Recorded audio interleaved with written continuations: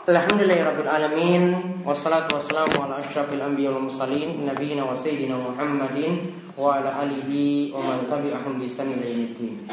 Baik, Bapak Ibu sekalian yang semoga selalu dirahmati oleh Allah Subhanahu wa taala, kita kembali melanjutkan pembahasan kita dari kitab Bulughul Maram. Masih dalam kitabul buyu, kita masih dalam pembahasan asyirka wal wakalah, yaitu kerjasama bisnis dan perwakilan. Terakhir kita bahas hadis dari Abu Hurairah tentang masalah mewakilkan dalam masalah pengurusan zakat. Betul ya? Sekarang kita lihat hadis dari Jabir. Hadis dari Jabir, hadis yang ketujuh dalam bab ini, dalam pembahasan ini, atau 887. Dari Jabir radhiyallahu anhu bahwasanya Nabi sallallahu alaihi wasallam nahara salasan wa sittina wa amara aliyan ayatbahal baqi. Ini sudah kemarin ya. Dari Jabir sudah ya. Nabi sallallahu alaihi wasallam itu menyembelih 63 ekor apa? Unta. Lalu sisanya beliau totalnya kan menyembelih berapa totalnya kemarin? 100. 63 beliau sembelih, sisanya 37 disuruh untuk Ali untuk menyembelihnya. Hadis ini diriwayatkan oleh Imam Muslim. Sekarang kita lihat hadis dari Abu Hurairah tentang dibolehkannya perwakilan dalam masalah hudud.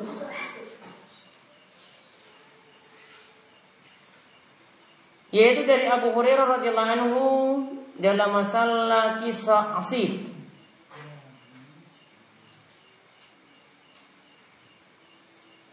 Yaitu Nabi SAW itu bersabda, waqdu ya Unais ala imro'ah fa ini tarafat farjumha.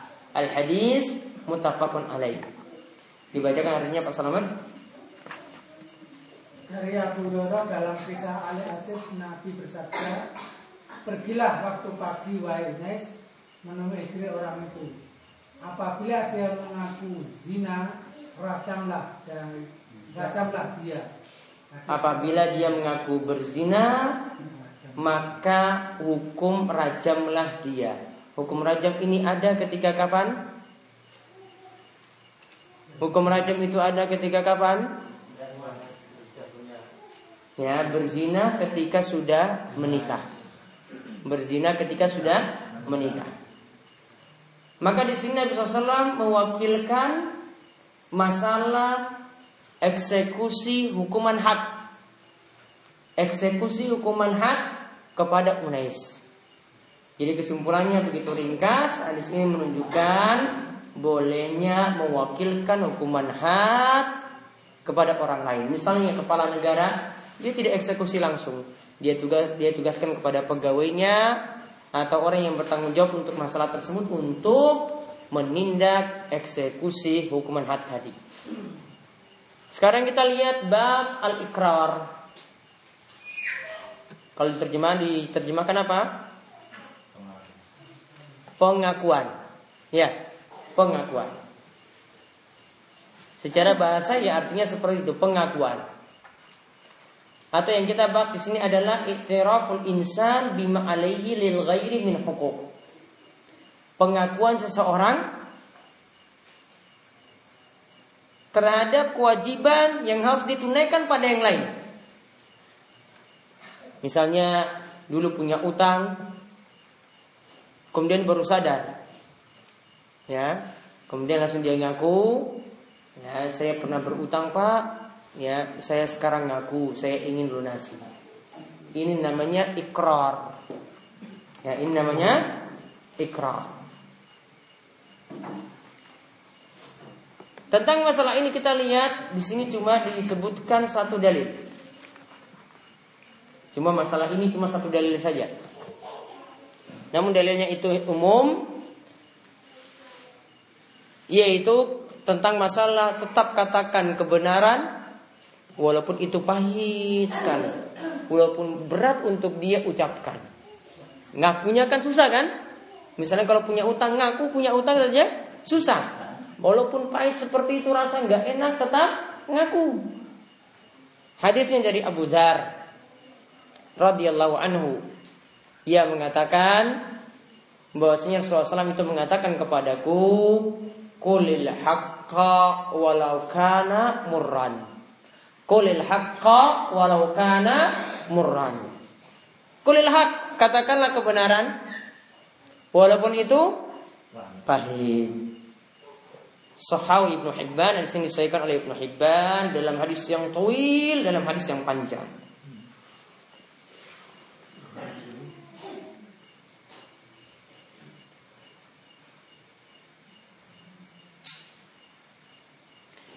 Faedah yang bisa kita ambil dari hadis ini, para fuqaha berdalil akan wajibnya pengakuan. Kalau kita punya kewajiban kepada orang lain, wajib ngaku.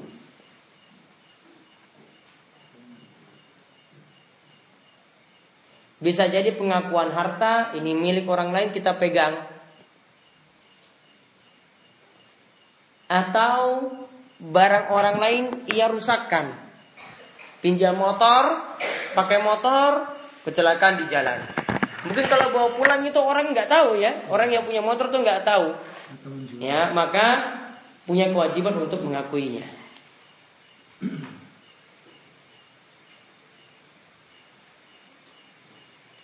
Karena para ulama katakan, kenapa di sini pengakuan itu jadi wajib?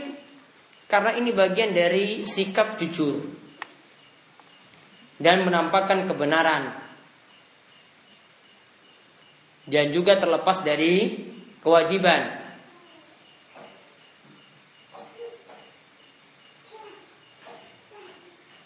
Dan dia nanti juga akan terlepas dari punishment, hukuman.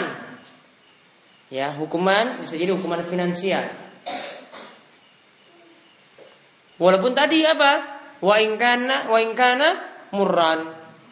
Walaupun itu pahit, ya sama seperti kita minum obat, ya enggak enak kan, terpaksa tetap minum.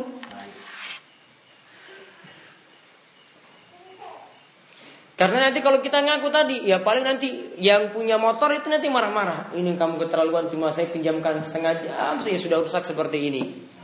Kamu ini keterlaluan, ya 5 tahun baru kamu ingat utangmu itu, kembalikan sekarang. Walaupun pahit kan, nanti kena marah kan, nanti kena marah. Tetap harus dia katakan seperti itu, tetap harus ada pengakuan ketika itu. Namun di sini sebenarnya pendalilannya ini umum, bukan hanya untuk masalah ikrar, bukan hanya untuk masalah pengakuan. Ketika ingin menegakkan keadilan, maka tetap dikatakan ya dengan cara yang adil, memutuskan dengan cara yang adil walaupun itu pahit. Ketika menjual barang terus ya ada cacat, tetap kita beritahu. Kemudian juga sama ketika berdakwah, ya tetap dikatakan yang benar ya benar, walaupun itu nanti orang-orang itu tolak, mungkin jamaahnya bubar, mungkin ya, tetap disampaikan. Ya, walaupun mungkin terasa berat disampaikan riba, ya mungkin ada yang terima, ada yang enggak, ya ada yang sakit terus di hati, ya tetap disampaikan pula. Mau terima ya monggo, kalau enggak terima ya sudah, ya enggak masalah. Enggak ada masalah untuk kita, itu berarti sudah disampaikan kebenaran. Namun tidak selamanya disampaikan langsung seperti itu, namun ada tahapan ya, secara pelan-pelan, enggak langsung celuk kaget gitu, enggak langsung. Atau musiknya sampai kan. Musik kalau nyembah tujuan doa itu sirih banget. Itu enggak tegas lagi malahan, orang agak biasa-biasa, padahal syirik kok pakai suara-suara lembut, enggak ada pengaruh. Biar enggak pergi. Sekarang kita lihat bab yang selanjutnya tentang ariyah. Ariyah apa di situ judulnya? Apa? Peminjaman. Yaitu dimaksudkan di sini adalah bukan meminjam uang di sini, rata-rata maksudnya meminjamkan barang, yaitu meminjamkan sesuatu. Kita tidak punya kesulitan apa-apa untuk pinjamkan, ya tetap dipinjamkan. Jadi pengertian ariyah itu daf'u ainin liman yantafi biha majanan wa yarudduha. Ingat ya, catat pengertiannya. Ariyah adalah menyerahkan sesuatu kepada orang dan ia bisa mengambil manfaat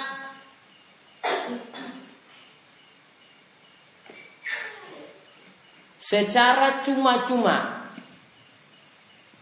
Berarti kalau secara bayar berarti jadinya apa? Sewa. Ya. Kalau jadi bayar berarti sewa atau disebut ijarah. Namun sini majanan cuma-cuma, pinjam ya, namanya kita pinjam. Helmnya tadi dipinjam. Motor ya, motornya dipinjam. Majanan cuma-cuma. Wa yarudduha, kemudian nanti dikembalikan. Kembalikannya gimana? Ya utuh. Helmnya ya utuh seperti itu. Enggak dia colong ini kacanya, enggak. Kembalikan utuh.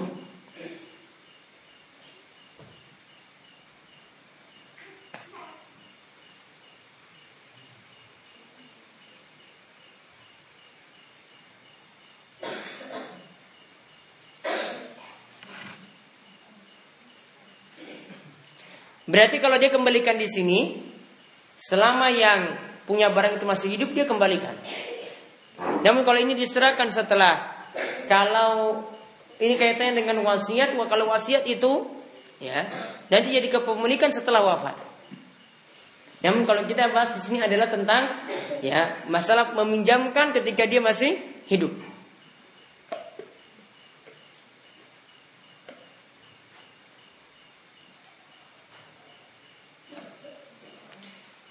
Contoh Arya misalnya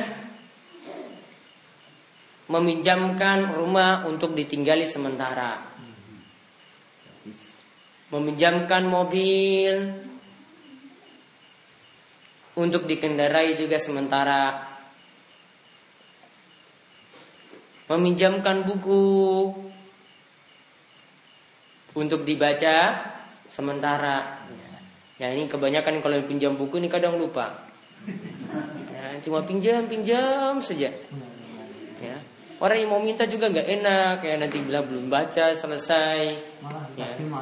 Ditagih malah marah. Ini bukan uang saya ditagih marah, pinjam buku saja, ditagih marah. Hukum Arya itu mubah.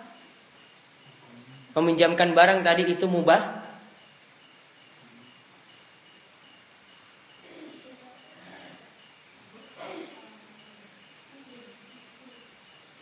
Ini mubahnya itu bagi orang yang butuh. Sedangkan bagi orang yang punya barang, disunahkan dia meminjamkannya. Sedangkan orang yang punya barang, ya, disunahkan bagi dia untuk meminjamkan barang itu. Jadi misalnya helm tadi ya, kita kalau mau nggak punya helm, kemudian mau minjam, itu dibolehkan. Kita yang butuh kan? Kita yang butuh mau minjam itu dibolehkan. Namun bagi yang dipinjam, yang nanti yang punya helm tadi mau pinjamkan tadi kepada orang yang butuh tadi, disunahkan. Jangan pelit-pelit. Karena dia punya hajat tadi, dia punya hajat untuk memakai helm tadi. Kalau tidak ada masalah apa-apa, kita juga tidak gunakan, ya tetap dipinjamkan. Dan ingat keutamaannya, kalau ini bentuk menolong orang lain, kata Nabi SAW, Wallahu fi aunil abdi, maka al abdu fi auni akhi.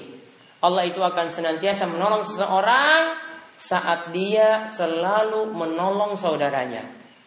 Rawahu Muslim. Bahkan, ya ini bisa dicatat penting, ariyah kadang bisa jadi wajib. Jadi kalau kita pinjamkan pada orang, itu bisa jadi wajib. Kalau tadi cuma disunahkan saja, kadang bisa jadi wajib.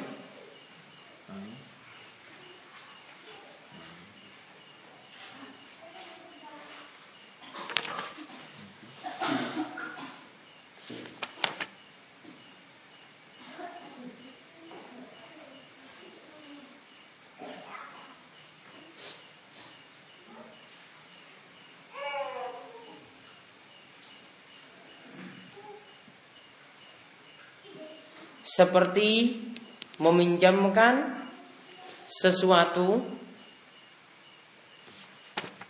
yang dia tidak butuh dan orang lain itu butuh dan sama sekali tidak memudaratkan dirinya.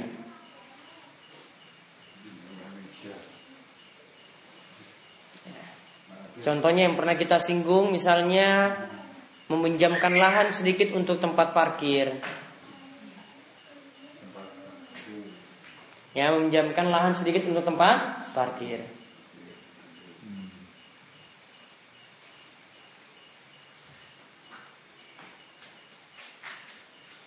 Dan orang yang tidak meminjamkan ini terkena ayat wa yamnaunal maun. Terkena ayat wa yamnaunal maun, yaitu orang yang enggan beri pinjaman pada orang lain.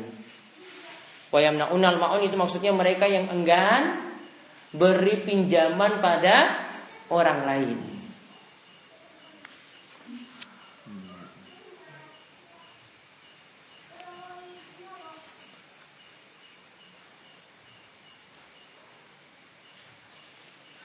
Jadi intinya kembali ke hukum asal tadi, untuk orang yang butuh untuk cari pinjaman seperti meminjam helm tadi hukumnya mubah. Namun kalau orang yang punya barang tadi untuk meminjamkan barangnya terus pada orang lain hukumnya apa? Sunnah. Namun kadang menjadi wajib. Kita lihat hadis yang membicarakan tentang masalah ini, yaitu dari Samurah bin Jundub radhiyallahu anhu. Ia berkata bahwasanya Rasulullah SAW itu bersabda, alal yadi ma'akhadat hatta tu'addiyahu. Diriwayatkan oleh Imam Ahmad dan yang keempat dan disahihkan oleh Al-Hakim. Coba dibacakan artinya Pak Slamet. Tangan bertanggung jawab terhadap apa-apa yang telah diambil sehingga dikembalikan. Jadi tangan itu bertanggung jawab terhadap apa yang telah diambil sampai nanti dikembalikan. Faedah dari hadis ini yang pertama,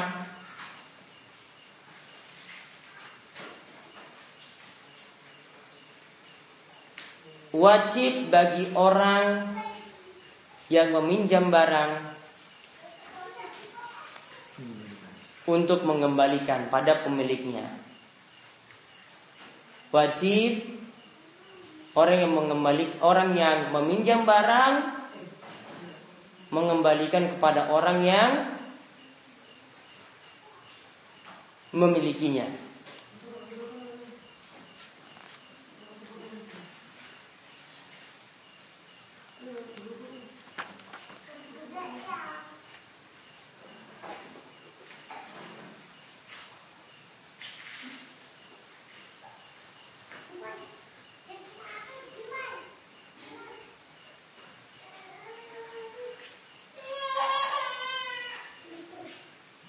Kemudian faedah yang kedua,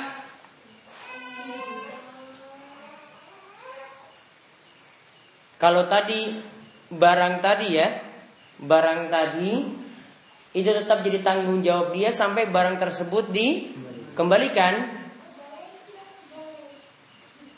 Berarti hadis ini menunjukkan faedah yang kedua, tanggung jawab untuk mengembalikan barang.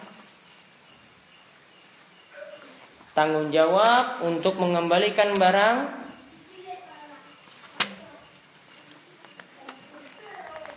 ini menjadi kewajiban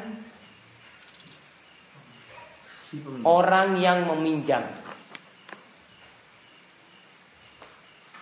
Ini menjadi tanggung jawab orang yang meminjam. Karena barang yang dia pinjamkan wajib mengembalikan. Berarti selama dalam tangannya tadi ada kerusakan, dia harus menanggung. Karena kalau diperintahkan untuk mengembalikan dan mengembalikan ini hukumnya wajib. Sedangkan tadi kalau ada kerusakan tadi, ini kan di tengah-tengah. Tengah-tengah penggunaan. Atau gara-gara dia yang pakai. Berarti kan ini perantara untuk nanti sampai dikembalikan. Berarti kalau yang mengembalikannya wajib, maka di tengah-tengahnya juga tetap wajib. Untuk menjaga barang tadi tetap wajib. Maka berarti kalau ada yang rusak itu jadi tanggung jawab dia. Kemudian faedah yang ketiga,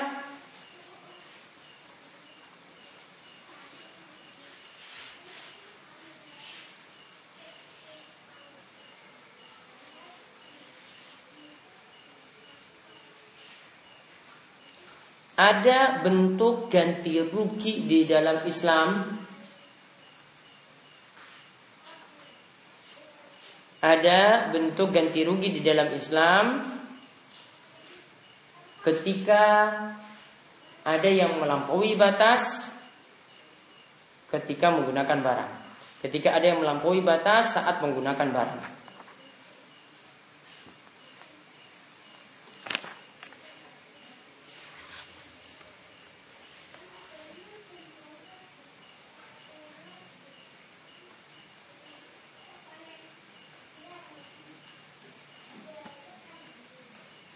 Nah, itu saja yang kita bahas untuk kesempatan kali ini. Sebelum ditutup, monggo jika ada pertanyaan. Ustaz, pinjam motor, kemudian karena motornya itu bannya gundul, Bannya gundul, ya. Sementara mau naik ke Naungan berkali-kali atau ke Panggang, GS. Kemudian saya belikan yang baru, setelah saya kembalikan saya ambil lagi yang dulu lama ini. Tapi nyewa gitu, motornya nyewa. Pinjam motornya banyak gundul, kemudian belikan baru lagi, baru lama diambil. Setelah saya kembalikan, selesai kontraknya, saya lepas lagi, tapi yang aslinya dulu. Yang aslinya dulu. Nah nyewa, nyewanya barang dulu.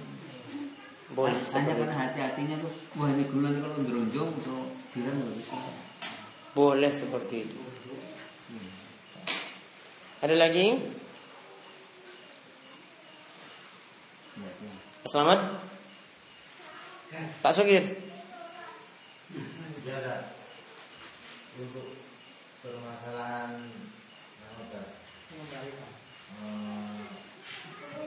yang masalah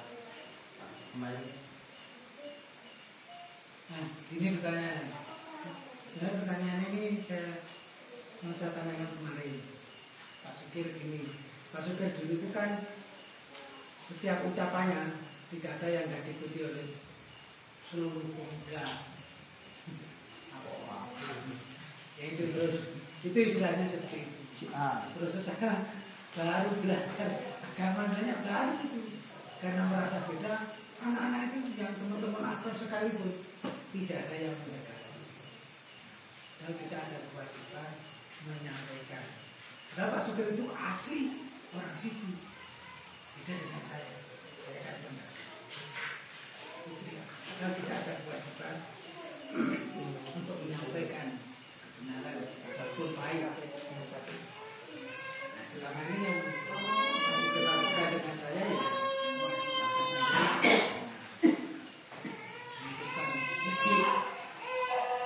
Itu yang sifat seperti itu gimana tindaknya? Jadi yang ditanyakan bagaimana cara mendakwahinya? Iya. Ya, padahal jadi penduduk asli, namun sekarang perkataannya tidak didengar lagi seperti dulu. Mendekat saya tidak mau, karena sudah berubah. Itu kan biar saya kan jadi waktu saya itu melakukan banyak hal yang sifatnya umum atau hal yang maksiat, malah teman saya yang di rumah itu malah banyak. Masyarakat itu istilahnya tidak ada yang menjauh lah dari saya. Terus waktu sekarang kan bagaimana kalau kita mau mendakwai, sedangkan mereka tuh seperti mendiskriminasi kita gitu. Jadi apalagi mendengar perkataan kita, mereka mau mendekat pun tidak mau. Jadi seperti itu jadi. Padahal Pak Sugir ini juga belum pernah menyampaikan itu, belum pernah menyampaikan.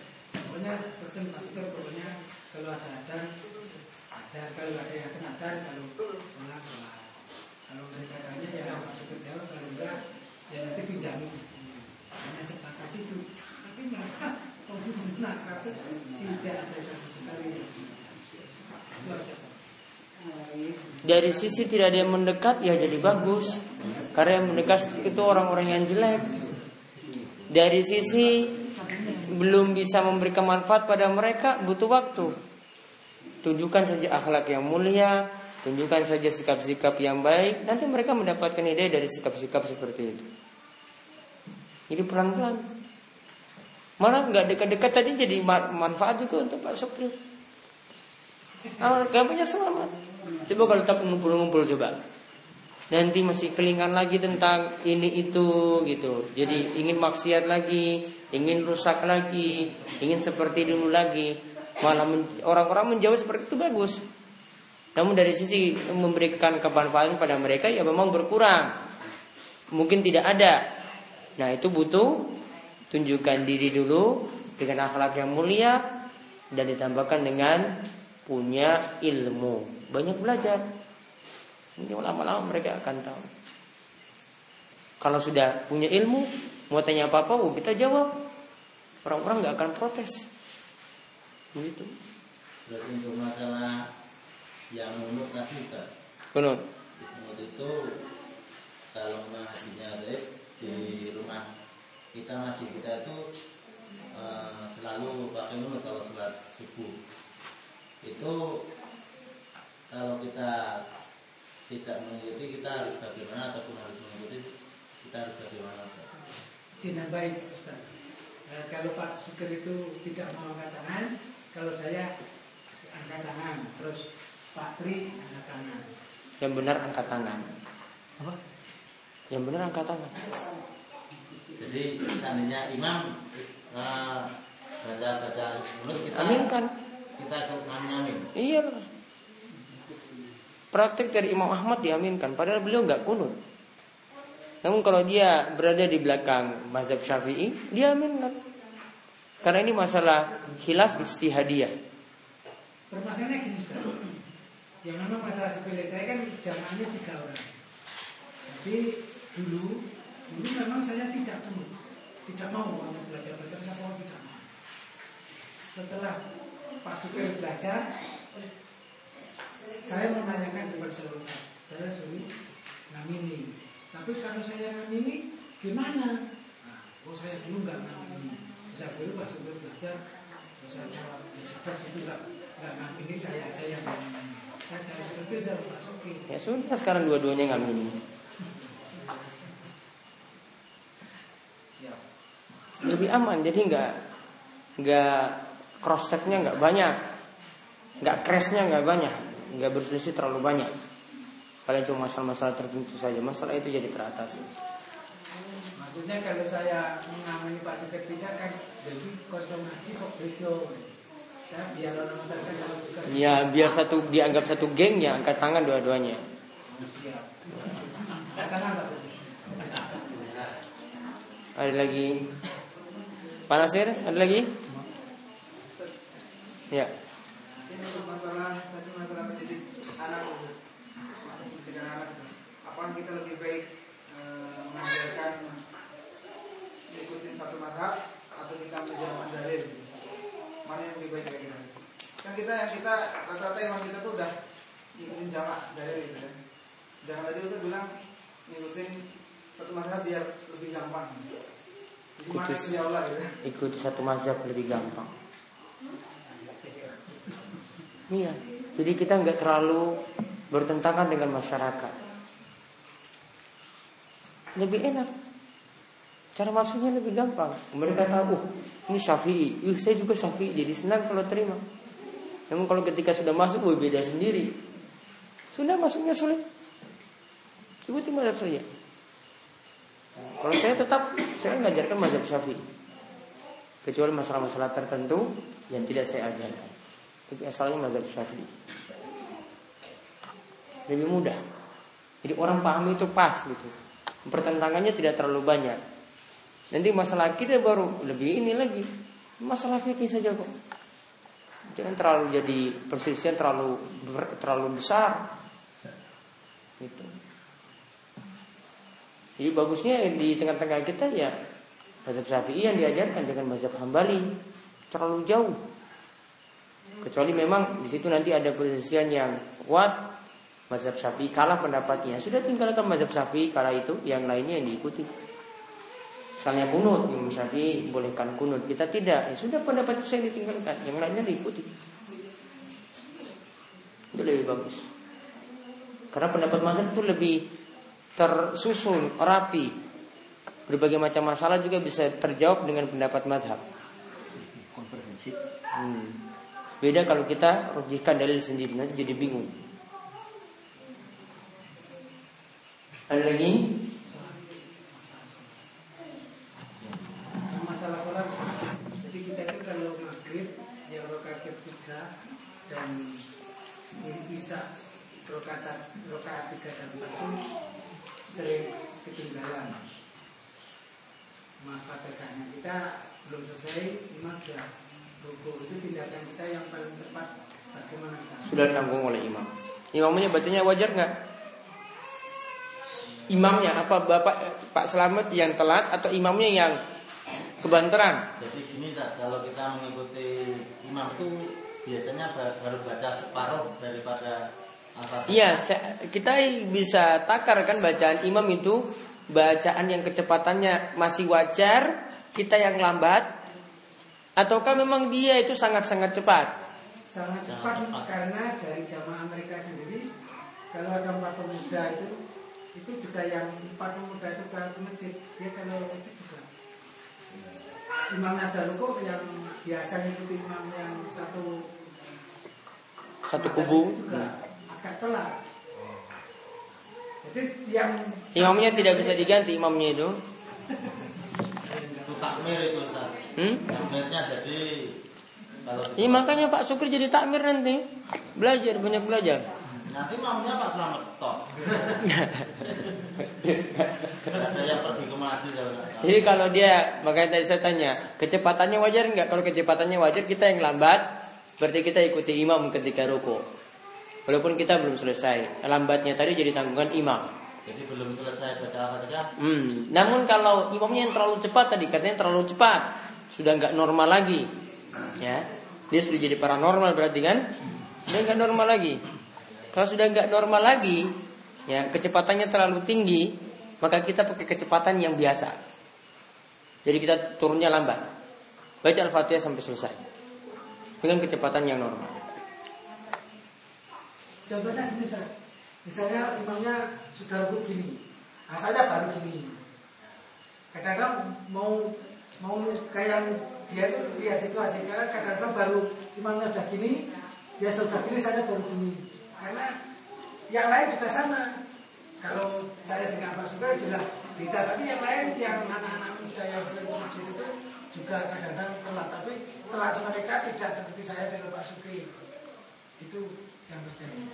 Terutama kembar sama Sumar, namanya asli itu. Seperti itu keadaannya seperti itu. Jadi kita tidak melambatkan diri, kita ya baca kaya. Kalau pas Lebih dari bisa itu ya kita ya cepat, tapi kok cepat juga telat, bocor ayo. Tapi jamaah mereka juga ada yang telat, yang anak muda. Itu terutama kembar sama Sumar gitu.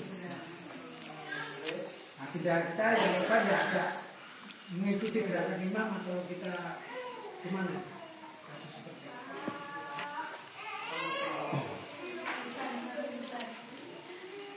Kalau sudah Solusinya mungkin pilih doa iftitah yang pendek.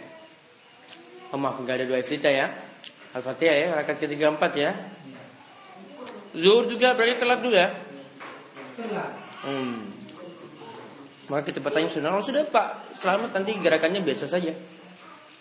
Gerakannya normal, nanti gerakannya lambat memang dari dia. Kalau terawih saya walaupun depan masjid saya nggak pernah terawih di situ. Gimana terawih? Walaupun di halaman saya kan memang ada. Berapa rakaat? Saya memang sudah. Berapa rakaat dia? itu imamnya 23. Gimana? 23 rakaat. Ya. Kalau bagi saya ada masalah 23. Iya, dia 23 rakaat kerjakannya. Kecepatannya berapa per menit? 100 km per jam. 10 rakaat per menit. Hah? Ya cepat Ustaz. Ada satu imamnya, satu Pak Suhari. Kalau namanya Pak Suhari itu saya bisa ikuti, senang itu saya. Kalau Pak siapa namanya? Saya cepat ke Kalau cepat nggak usah diikuti, cari masjid lain. Terus kadang kalau saya sholat Jumat atau apa itu kan imamnya kan sering sama yang khutbah itu kan sering gonta-ganti karena dijadwal. Kadang kalau yang khutbahnya itu kan jarang-jarang ke masjid, kalau ke masjid Jumatan itu merasa itu bongkol saya itu. Kalau dengar dia khutbah di depan itu, apalagi setelah yang tadi itu ngikut jadi imam, itu dia jadi imam, itu tambah dokol itu gimana caranya? Boleh kan? Ini yang lain aja. Kalau nggak boleh gimana caranya menghilangkan ternyata dokol sama itu imam yang tidak pernah. Rumahnya di pojokan masjid itu. Iya. Saya sarankan pindah. Rumahnya di pojokan masjid. Kalau subuhan dia malah jalan-jalan. Kalau pas malam 1 ada komat dia malah yasinan. Masjid dulu. Nah itu yang bikin dongkol namanya.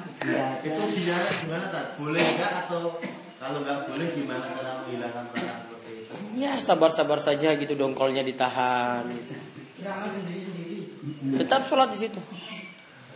Tapi berusaha untuk tidak dongkol kepada dirinya. Tahan-tahan saja lah, sabar.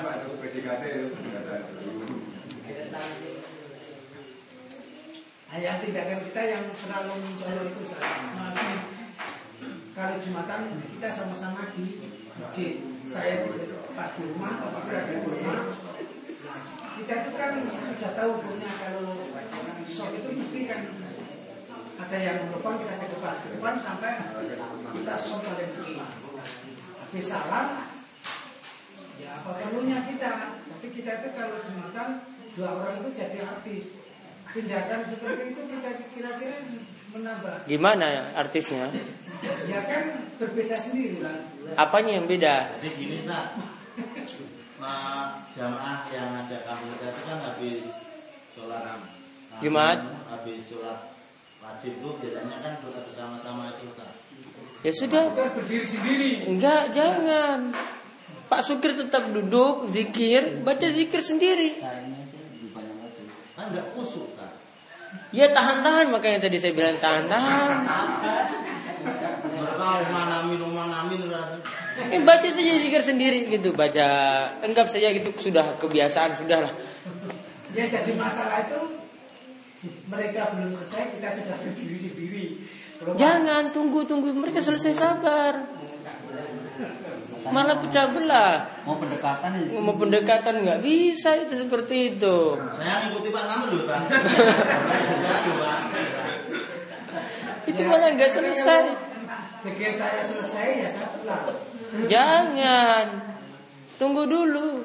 Tunggu saja santai gitu dan tunggu mereka zikir. Sudah Bapak baca zikir lain, maghrib misalnya baca zikir petang, habis subuh misalnya baca zikir pagi. Nah ini tambah zikir itu. Ya, mereka kira, kita zikirnya lebih panjang daripada dia gitu. Kan jadi nggak masalah setelah itu. Malah kayak gitu nanti jadi masalah terus, jadi artis ini terus berarti. Jadi bahan tontonan terus. Iya yang kelihatan. Iya. Tahu masalahnya kalau diam sebentar coba. Masalahnya di mana coba? Masalahnya. Kita kan nggak zikir mereka. Kita zikir sendiri. Iya, sudah salah strategi. Coba kalau itu dirubah pelan-pelan itu masyarakat bisa berubah. Jadi kita pas berubah nanti besok, wah mereka lihat, ini sudah berubah ya. Wah. Jadi enak.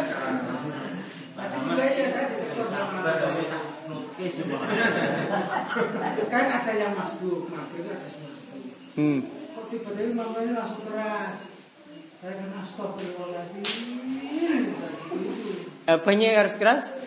Kan ada yang masuk. Nah imam itu Pak yang menghargai yang masuk itu. Karena saya agak saya keras ngomong sendiri astagfirullahaladzim. Ditahan saja gitu. Sampai anak saya pulang ngomong apa toh? Ngapain nggak bingung kok apa tadi kok keras sekali Pak? Kecil itu. Dia itu ada yang melakukan, saya nggak bisa mandiri langsung saya istighfar. Tahan saja. Anggap itu sudah jadi kebiasaan ya. Kita nanti kan dengarnya biasa gitu kan, asik dengarnya. Oh dia zikir gitu. Anggap saja hiburan saja. Bukan sedang kita pengajian. Bukan. Ya besok kalau mau kita atur pengajiannya, kita atur kajian, saya berani pinjam rumah. Maksudnya Mas Lamun dari sholat itu. Jangan malah jauh dari masyarakat lagi enggak. Pengajian. Bukan. Itu yang cepat itu mungkin apa bahasanya? Kalau satu lagi tak Bahasanya sudah lancar. satu lagi di tempat saya itu kan kalau baca doa zikir la ilaha illallah itu kan nanti setelah la ilaha illallah tambah ilallah itu artinya apa? Selain Allah. Tidak perlu.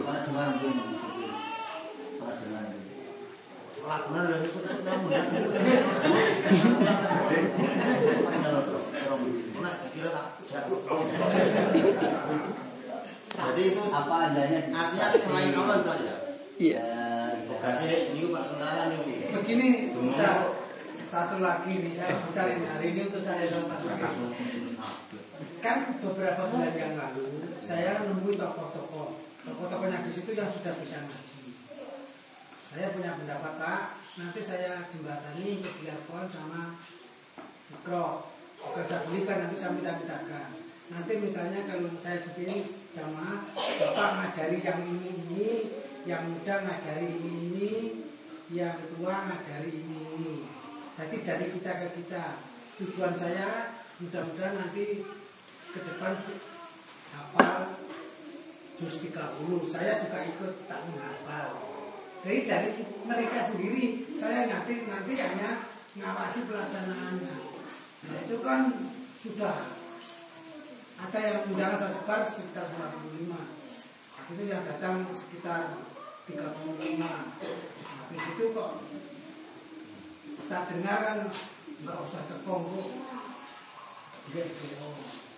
Nah, pas rapat itu yang saya maksud dari guru yang saya percaya itu malah dia ngomong nanti dia GGO itu maksudnya nanti diarahkan ke Muhammadiyah. Padahal saya sampaikan gurunya dari mereka nanti yang ada bagian masing-masing itu asal masih dicurigai. Makanya saya mau apa lagi? Mendingan saya kami cari orang yang bisa saya temui, saya gaji. Itu bagaimana? Malah dicurigai itu awalnya itu nanti jadi bagus. Tetap jalan saja terus. Padahal masalahnya kecil. Iya, sudah biarin aja orang curiga. Curiga kan nggak ada manfaat juga. Kalau tetap jalan bisa kan? Ya sudah tetap jalan. Kenapa perlu khawatir dengan curiga-curiga orang? Jalan-jalan saja terus. Nah, malah keliru. Gak usah dengar omongan orang. Yang kebaikannya jalan saja, jalan terus. Pak Selamat saja tadi zikir saya bisa bubar kan? Sebelum imamnya bubar kan? Bisa kan? Bisa bertahan kan? Nah, seharusnya ketika itu bisa bertahan juga. Ketika orang curiga kayak begitu, sudah jalan saja. Kenapa ketika itu putus tengah jalan? Tadi yang kelima bukan takdir Pak. Masalah takdir yang ada 5 itu yang kelimanya bukan takdir. Soalnya tadi kan ada kalimat sepanjang cocok dengan dalil dan ijma. Yang keempat. Iya, berarti kan tidak takdir namanya mutlak. Taklidnya itu selama. Jadi kalau ada dalil dan ijma tidak boleh taklid. Makanya bukan takdir. Enggak, kalau ada bukan kalau ada dalil dan ijma berarti tidak boleh taklid. Namun kalau tidak ada dalil dan ijma boleh taklid. Itu maksudnya merdeka itu. Nah, terus Tadi yang keempatnya itu kan takdir yang keempat adalah mengikuti orang atau ulama. Sepanjang selama ulama atau ustaz. Berarti maksudnya situ nanti ditambah diralat saja taklid itu dibolehkan selama tidak bertentangan dengan dalil dan ijma. Itu maksud saya. Ada lagi? Hanya tentang semangat antara laki-laki dan perempuan itu hanya itu dekat itu hanya satu sop itu. Ditanya apa? Sahih apa? Ditanya sah atau tidak gitu? Ya tetap sah. Jajar apa ngarang buri?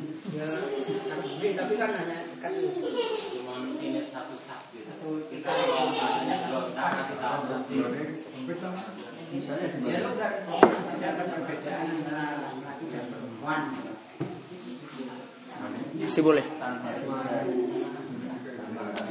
Dulu di zaman Nabi SAW tidak pakai hijab. Makanya perempuan disuruh bubar dulu ketika selesai sholat subuh, karena tidak pakai hijab. Hijab malah mungkin baru datang belakangan. Zaman Nabi tidak pakai hijab, makanya perempuan disuruh bubar dulu. Kalau sudah bubar baru laki-laki keluar ketika itu. Ampun? ini usulan zaman sendiri, bukunya yang kan mau dikasih lagi enggak, kan baru 28 masih kurang separuh itu. Kemarin sudah dibagi yang pertama itu. Pertama itu orang begini. Ikan yang waktu pertama saya datang saya bawa buku kan. Terus habis itu yang kedua bukan waktu saya pertama dulu. Kemarin minta orang Dulu saya bawa 50. Iya teman. Sudah 2 kali loh itu Pak. ada yang minta lagi kemudian. Iya sudah cukup bilang saya nggak usah lagi. Cari sendiri. Saya nggak bisa nahan perut sendiri. Mungkin untuk siapa istrinya? Iya. Bung sudah kasih sudah 100 loh itu.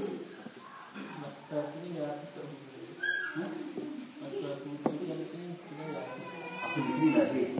Terus yang seluruh mendapat minta di sini ya? Ya minta di sini. Di sini nggak habis kita bawa lagi tau?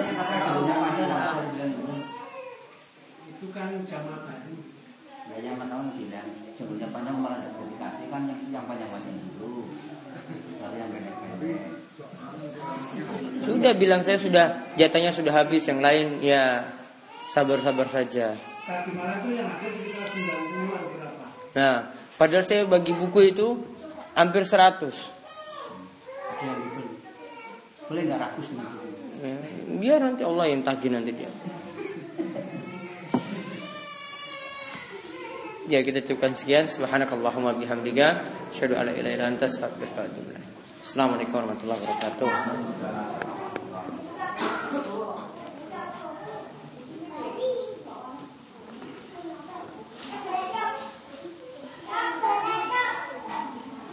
Wah, itu masukin kelas. Terus data yang baru yang tadi